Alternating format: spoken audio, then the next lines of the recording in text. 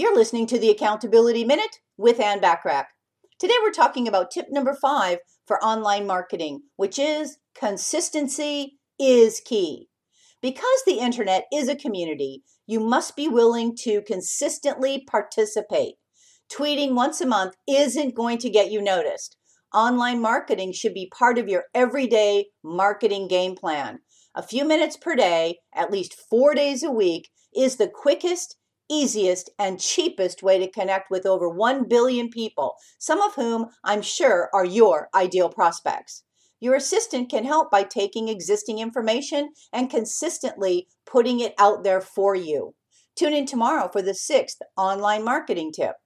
Want more from me, the Accountability Coach? Subscribe to more high-value content by listening to the Accountability Coach podcast, which you can find on most platforms and in most English-speaking countries. Thanks for listening.